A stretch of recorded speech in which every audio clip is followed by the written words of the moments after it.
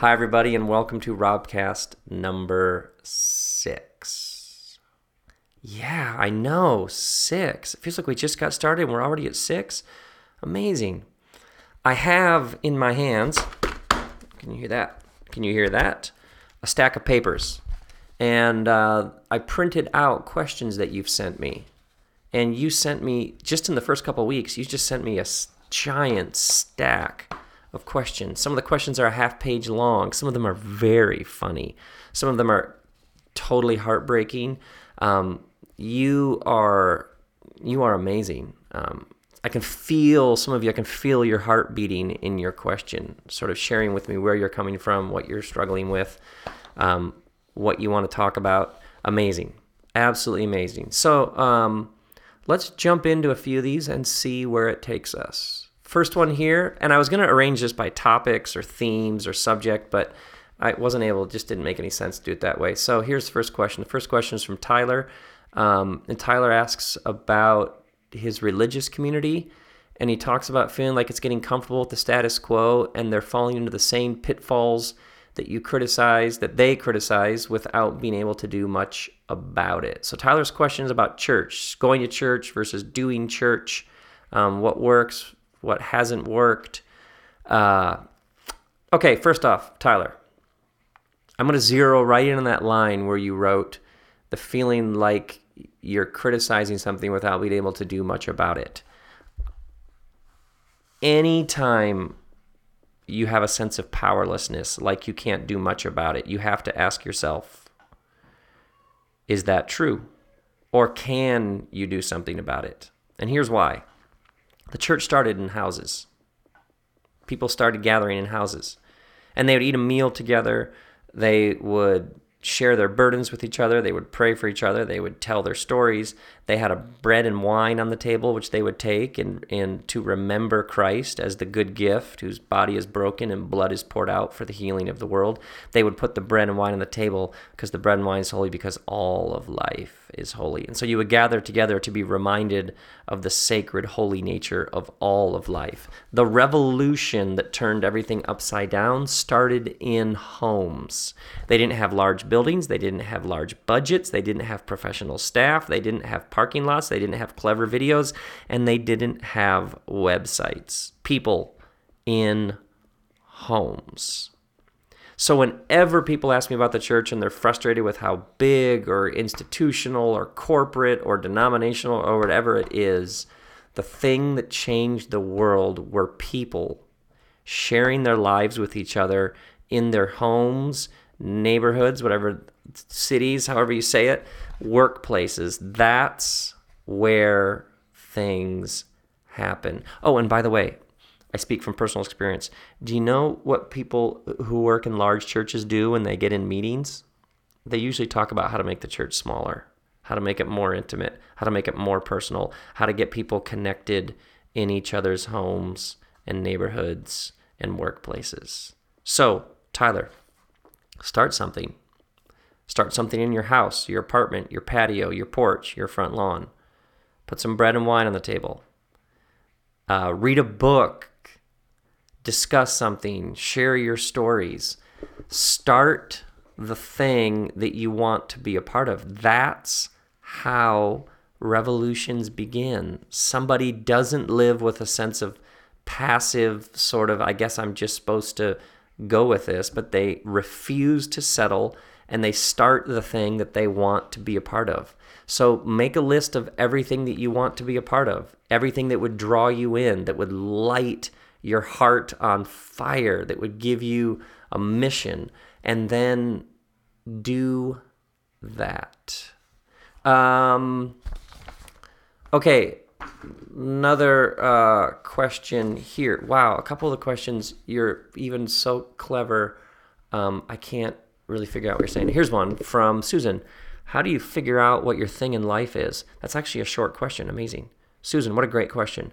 How do you figure out what your thing in life is? Well, first off, we all have to eat and pay rent and mortgage and put gas in the car. So let's take all of the how are you going to work and pay the bills. Let's set that aside because that's a separate, you know what I mean? Let's just take that issue and put that over to the side and then let's talk about your thing in life. First off, I would say this. Listen to your life, Susan, because it's been speaking to you the whole time. Look back over your life. Look for the thread. Look for the bass note. Look for the theme. Look for the connections. When is it that you felt most alive? When is it and what were you doing when you felt most peace? When is it and what were you doing when you felt the most satisfaction? When is it and what were you doing when you felt like whatever it was mattered, like it was bigger than you, like what you were doing was like an echo of a deeper, larger, wider, bigger sound? Look back across your life, look for key moments, and if you do this in quiet and contemplation, it's stunning how you'll begin to see patterns, how you'll begin to see themes, how some of the same things will come up again and again. Secondly, there is one way that people go about figuring out what they're supposed to do, and that is, what do you love to do? What is it that when you do it, you lose track of time? What is it that when you do it, you think, I could do this forever? What is it that you love to do? And that can be very powerful. Second way, though, would be to ask what angers you. What is it that when you see it, you think somebody should do something about that?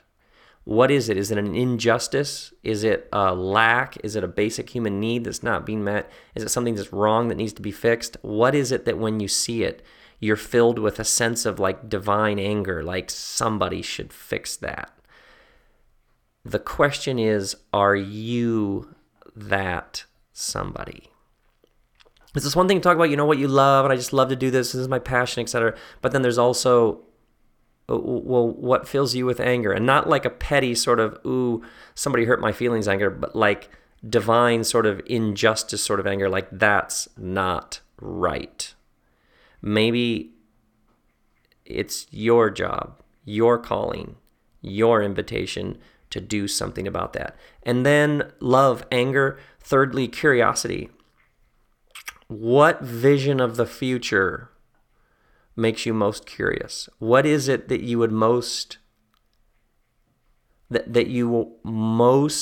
want to know more about? Literally, a lot of my work is driven by curiosity. I write that book because I find that topic, subject, theme, whatever it is, fascinating, and I have to make it because I have to see what it's like if I make it. This broadcast actually started with me wondering, what if I just plugged a microphone into my computer and just did short talk things? What would that be?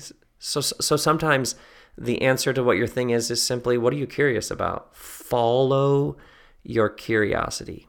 And then one more thought. The Japanese have a word, ikigai, I-K-I-G-A-I. And ikigai translates that which gets you up in the morning. But the basic idea is, what is it that gets you up in the morning? Now, there's if you have kids, or we have to get to work, or maybe you have multiple jobs because you have huge debt or whatever, however that works, there is that sort of, but then there is also the ikigai, like that sense of this thing that gets me up in the morning at a deep soul spirit level. What is it that you wake up going, I get to do this for another day? And one of the ways is, what is it that is exhausting but also exhilarating? And somewhere in there, perhaps, is the thing that is your thing in life. Okay, and then this one is, this one's Andrew. Hi, Andrew.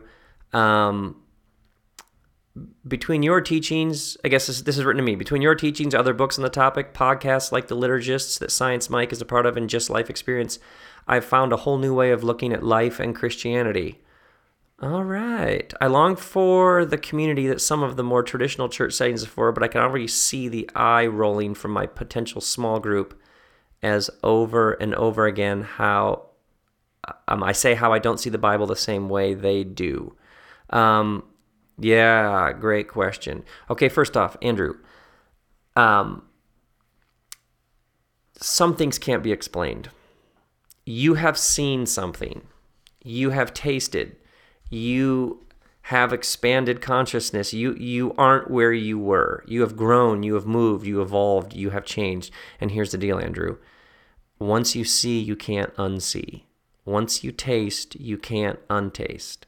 Each new stage of growth and maturity, each new stage of consciousness always brings with it greater freedom, greater complexity, and greater inclusion. Growth, maturity, evolution, each new stage of consciousness brings with it greater freedom, greater inclusion, and greater complexity. And here's the problem. If you have a good friend and they haven't seen what you've seen, and they haven't tasted what you've tasted, you can't explain it. And actually, you might become very, very frustrated trying to explain it. So as my wife, Kristen, often says, you can't take people where they don't want to go. And I would say this, the present system works for them. The rules, the mindset, the doctrine, whatever it is, it works for them. We generally don't grow. We generally don't move to later stages of consciousness without great pain or experiences in which our current systems, labels, and categories simply don't work anymore. Suffering, or we have simply tasted something and we realize this is the way forward. So I imagine you have a sense of loneliness. I imagine you have a sense of like the rug got pulled out from under you. You're more alive than ever. And yet, if you try and share this extraordinary excitement with certain people, they think you're crazy. They think you're a heretic. They think you've gone off the rails. They question your theology, et cetera, et cetera, et cetera. So here's the deal. Whenever you find somebody who's on the same path you are on, when you have that click, when you have that resonance, when you have that, oh man, they're going through the same thing, that is a treasured, valuable friend. And it's really, really important that you pursue those relationships. Is that making sense? And then, would you ever consider helping for people in cities? Oh yeah, people have asked if there's some way for us to connect people in cities. I have nothing that I know how to, I don't have any system for doing that right now, but maybe down the road we'll figure something else along those lines. Now, yeah. Oh, this one's Jim. Jim is, Jim is a pastor and he does everything. And he says, my yes is very robust. My yes by nature makes it hard to say no because it has to get done. Well, maybe you should challenge that. Because maybe it all can't get done by a person. See, the question isn't what can you do for 6 weeks? The question is what can you do for 6 months? The question is what can you do for 6 years? We can do lots of things for a short period of time and then we hit the wall. Anybody know what I'm talking about? You work and work and work and work and go and go and go and go.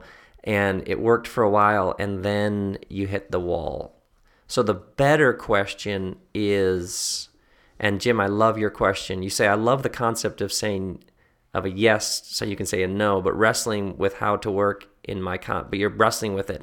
Good. Here's the point. The tension of working through what to say yes to and what to say no to, especially if you have a job where there's all of the stuff that has to get done, that tension is a gift. You'll always be wrestling with this tension. That means that you're actually alive to these issues. The question is, what is sustainable? So Jim, this is my question for you, because you asked me a question. What is a pace of life that not only will you survive and make it in this role for the next 5 years, but what is the pace of life that you can do that in 5 years you'll be younger, you'll be fresher, you'll be more filled with life? You can do anything for 6 months, but the real question is, how do you set up a sustainable pace? And sometimes you need to challenge assumptions. Built into your question is the assumption that all this stuff needs to get done and it needs to get done by you. Challenge that assumption. Does it all need to get done? Or does it all need to get done by you? Maybe your job is to train up and raise up and empower other people who can do some of this so that you can be around a decade from now, an even better version of the Jim we all know and love. Nice. You like the way I wrapped that one up? Okay. Oh, and this is a great one. This question, this is Brian, who says he'll be waiting with bated ears for my response to his question. Oh, yeah, this one was gut-wrenching. Brian has had some profound disappointment, very, very personal. He sort of gives the details here, but let me just say very, very, very personal and painful letdown. And he says, but I'm still angry. I'm angry at God. My faith is mature, but I still continue to struggle with my anger. Yeah. I think I'm blaming God because I have no one else to blame. I'm using God as my punching bag. I know this is useless, but what else can I do with this anger? And how can I be free of it? Okay, Brian, first off, thank you for, wow, what a question. You have experienced profound pain and agony and tragedy in your life, and you're angry with God for it. Here's the problem with the God scorecard, and that is the feeling that you have when life didn't go your way. And so you have this list of things that didn't go the way that you wanted, and you're angry with God. So now, of course, we're not talking about Brian, we're talking about all of this. Here's the problem.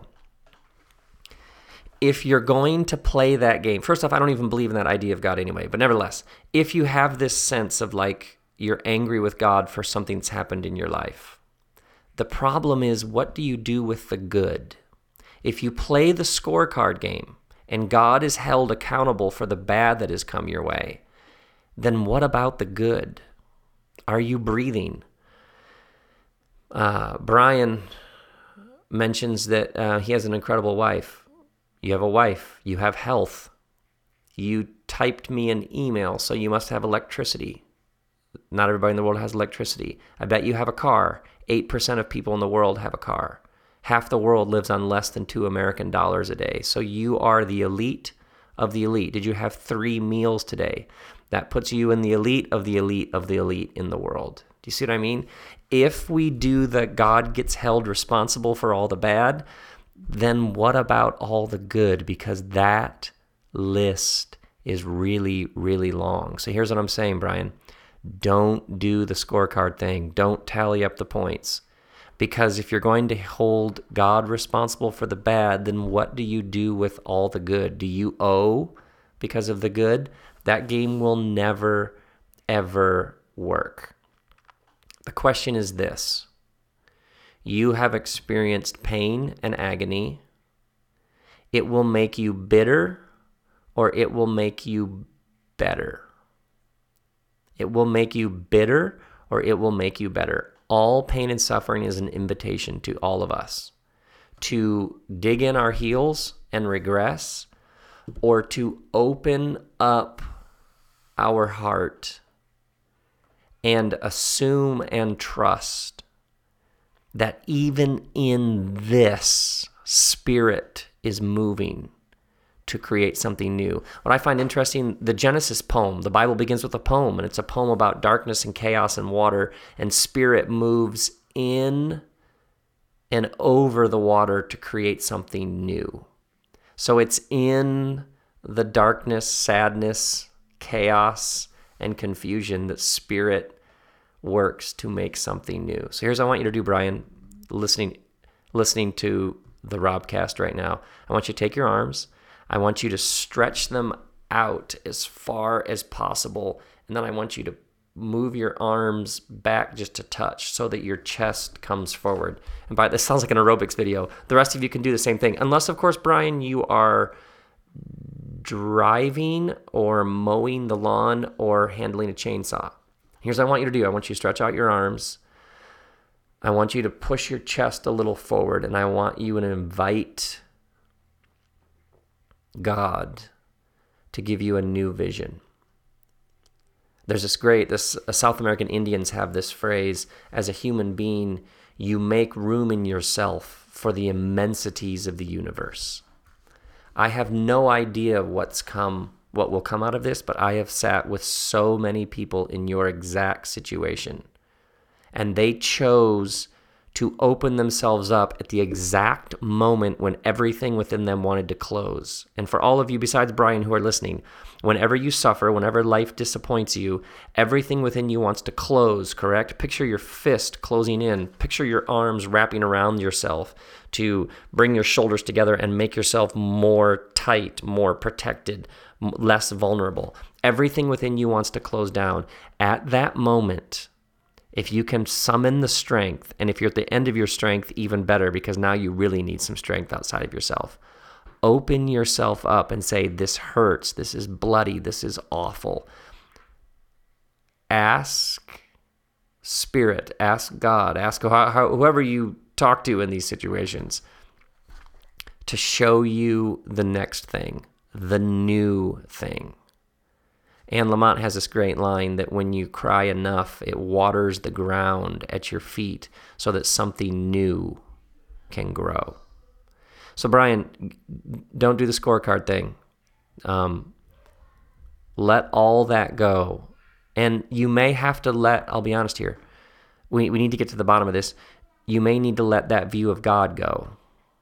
That God may have to die in this process so that you can be reborn with a better conception of the divine, a divine who's present in this pain and agony, working even now to bring about something new. And I will look forward to you emailing me with some extraordinary stories. Now, here's one there's one from Lindsay. There was a great one from Lindsay about parenting. And where is it on this stack? Lindsay had this great question about teaching her kids, but not teaching. Oh, she says she's been paralyzed with the fear that she'll get it wrong. How do you teach your kids about faith without this paralyzing fear that you'll get it wrong? Great question. First off, I don't give parenting advice because my kids are still in the home, and I'm very suspicious of people who give all sorts of parenting advice when their own kids haven't, moved out of the house yet. But I do have some observations. Do you like how I got out of that one? That distinction that somehow makes me feel better. First off, anytime that you have fear should always tell you something. And this is for everybody listening, not just you, Lindsay. Fear is boring. Fear has only one line of dialogue, right? What does fear always say? No, no, no. Hey, let's hear something new from fear. No, no, no. If fear was a character in a movie, it would come into every scene and just go, no, no. So if you're paralyzed with fear, remember, fear is always boring. Fear has no imagination, and fear will get you nowhere. So like that little light on your dashboard that rings with fear, that blinks with fear, pay attention to it, because fear is like the divine way of telling you you're not going down the right road here. Turn around quickly. Secondly, one observation would simply be, I think your kids know if you enjoy them. I know sometimes kids can be annoying, they can be crazy, and they can drive you completely mental, but kids know if you enjoy them. Oftentimes people talk about their responsibility is to give their kids a moral compass, impulse control, to give them standards and morals and absolutes. Fantastic. I love it. It's great. I wonder if that's your second job, is to raise your kids. I wonder if your first job is simply to enjoy them. Because if you're a kid, let's all be honest, you know if your parents enjoy you. It does something to you deep in your bones if you know that your parents enjoy you. And then I would say, Lindsay, you get to explore the world together with your kids. You get to be their mom, and you get to explore the world with them. You get to go on an adventure together. So whatever you're learning, you talk about it naturally with them because they're sharing with you their experiences. So I often, and there's a couple questions here from parents who are asking about what to teach your kids, or one person quoted Kristen and I and how we say we want to give our kids as little as possible to unlearn. And oftentimes the question from parents is, how do I teach my kids? Here's the thing. You're already teaching your kids. You're already teaching them. You're teaching them all the time. Sometimes you use words, but you're already teaching your kids. Think about all of us, our parents. We all have memories of how our parents actually lived in the world. If your interest is in passing faith to your kids, the best thing you can do is pursue your own health, wholeness, and vitality. Because when a kid's parent is healthy and thriving, every kid knows that. The greatest gift you can give your kids is your own health. And then secondly, your vulnerability is one of the most powerful things for your kids. If you struggle with something, tell them. If you're disappointed with something, tell them. Let them see you figure out your life.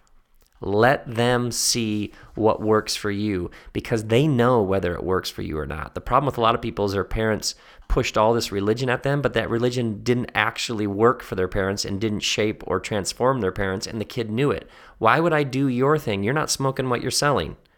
Or insert other metaphor there if you'd like. So the question is, what's working for you? Your own pursuit of your own joy and courage and vitality. Your kids are watching you. If there's a community, if there's a practice, if there's a meditation, if there's a book, if there's something that is lighting you up and inspiring you and helping you, they will see it. They will watch you. They're watching you all the time, and that is the best teaching you can possibly give them. All right, then, we got through a few of the questions. Once again, questions@robbell.com, and we'll just keep tackling this in future Robcasts, and eventually, of course, we'll deal with every question in the world, and we'll be all sorted out. Until then, grace and peace be with you, my friends.